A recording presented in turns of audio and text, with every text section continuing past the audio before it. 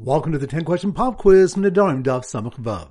Number 1. Which stuff do we learn 4 statements that Talmid Chachamim can make to claim certain privileges? That's on Daf Samach Beis. Good. Number 2. Which stuff do we have the case where Rabbi Shmuel beautified a poor girl who was missing a tooth with a gold tooth? That's on Daf Samach Vav. Good. Number 3. Which stuff do we have because one can use a pesach for his neder based on the covet of his father and mother? That's on Daf Samach Dal. Good. Number 4. Which stuff do we have a case where one forbade his wife from benefiting from him until she gave a taste of her food to Rabbi Yehuda and Rabbi Shimon? That's on Daf Samach Vav. Good. Number 5. Which stuff do we have the incident of Tzidkiyahu seeing Nebuchadnezzar eat a live hare and being made to make a neder not to reveal it? That's on Daf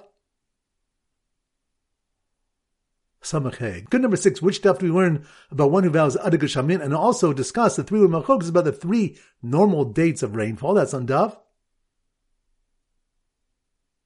Samach Gimel. Good. Number 7. Which stuff do we learn that if one says what I benefit from this person is like a carbon and from this person is like a carbon, we require a pesach for each one of them? That's on Daf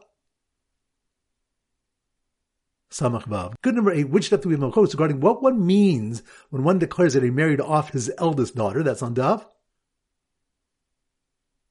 Samach Vav. Good. Number 9. Which stuff do we know that if one says wine is konim for my tasting today, he's only forbidden until it gets dark? That's on Daf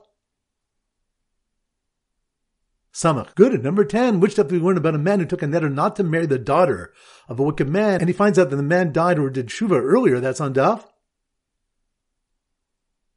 Samach Hey. Excellent. That concludes today's pop quiz. This is Rabbi Avram Golden Zich wishing you a great day and great learning.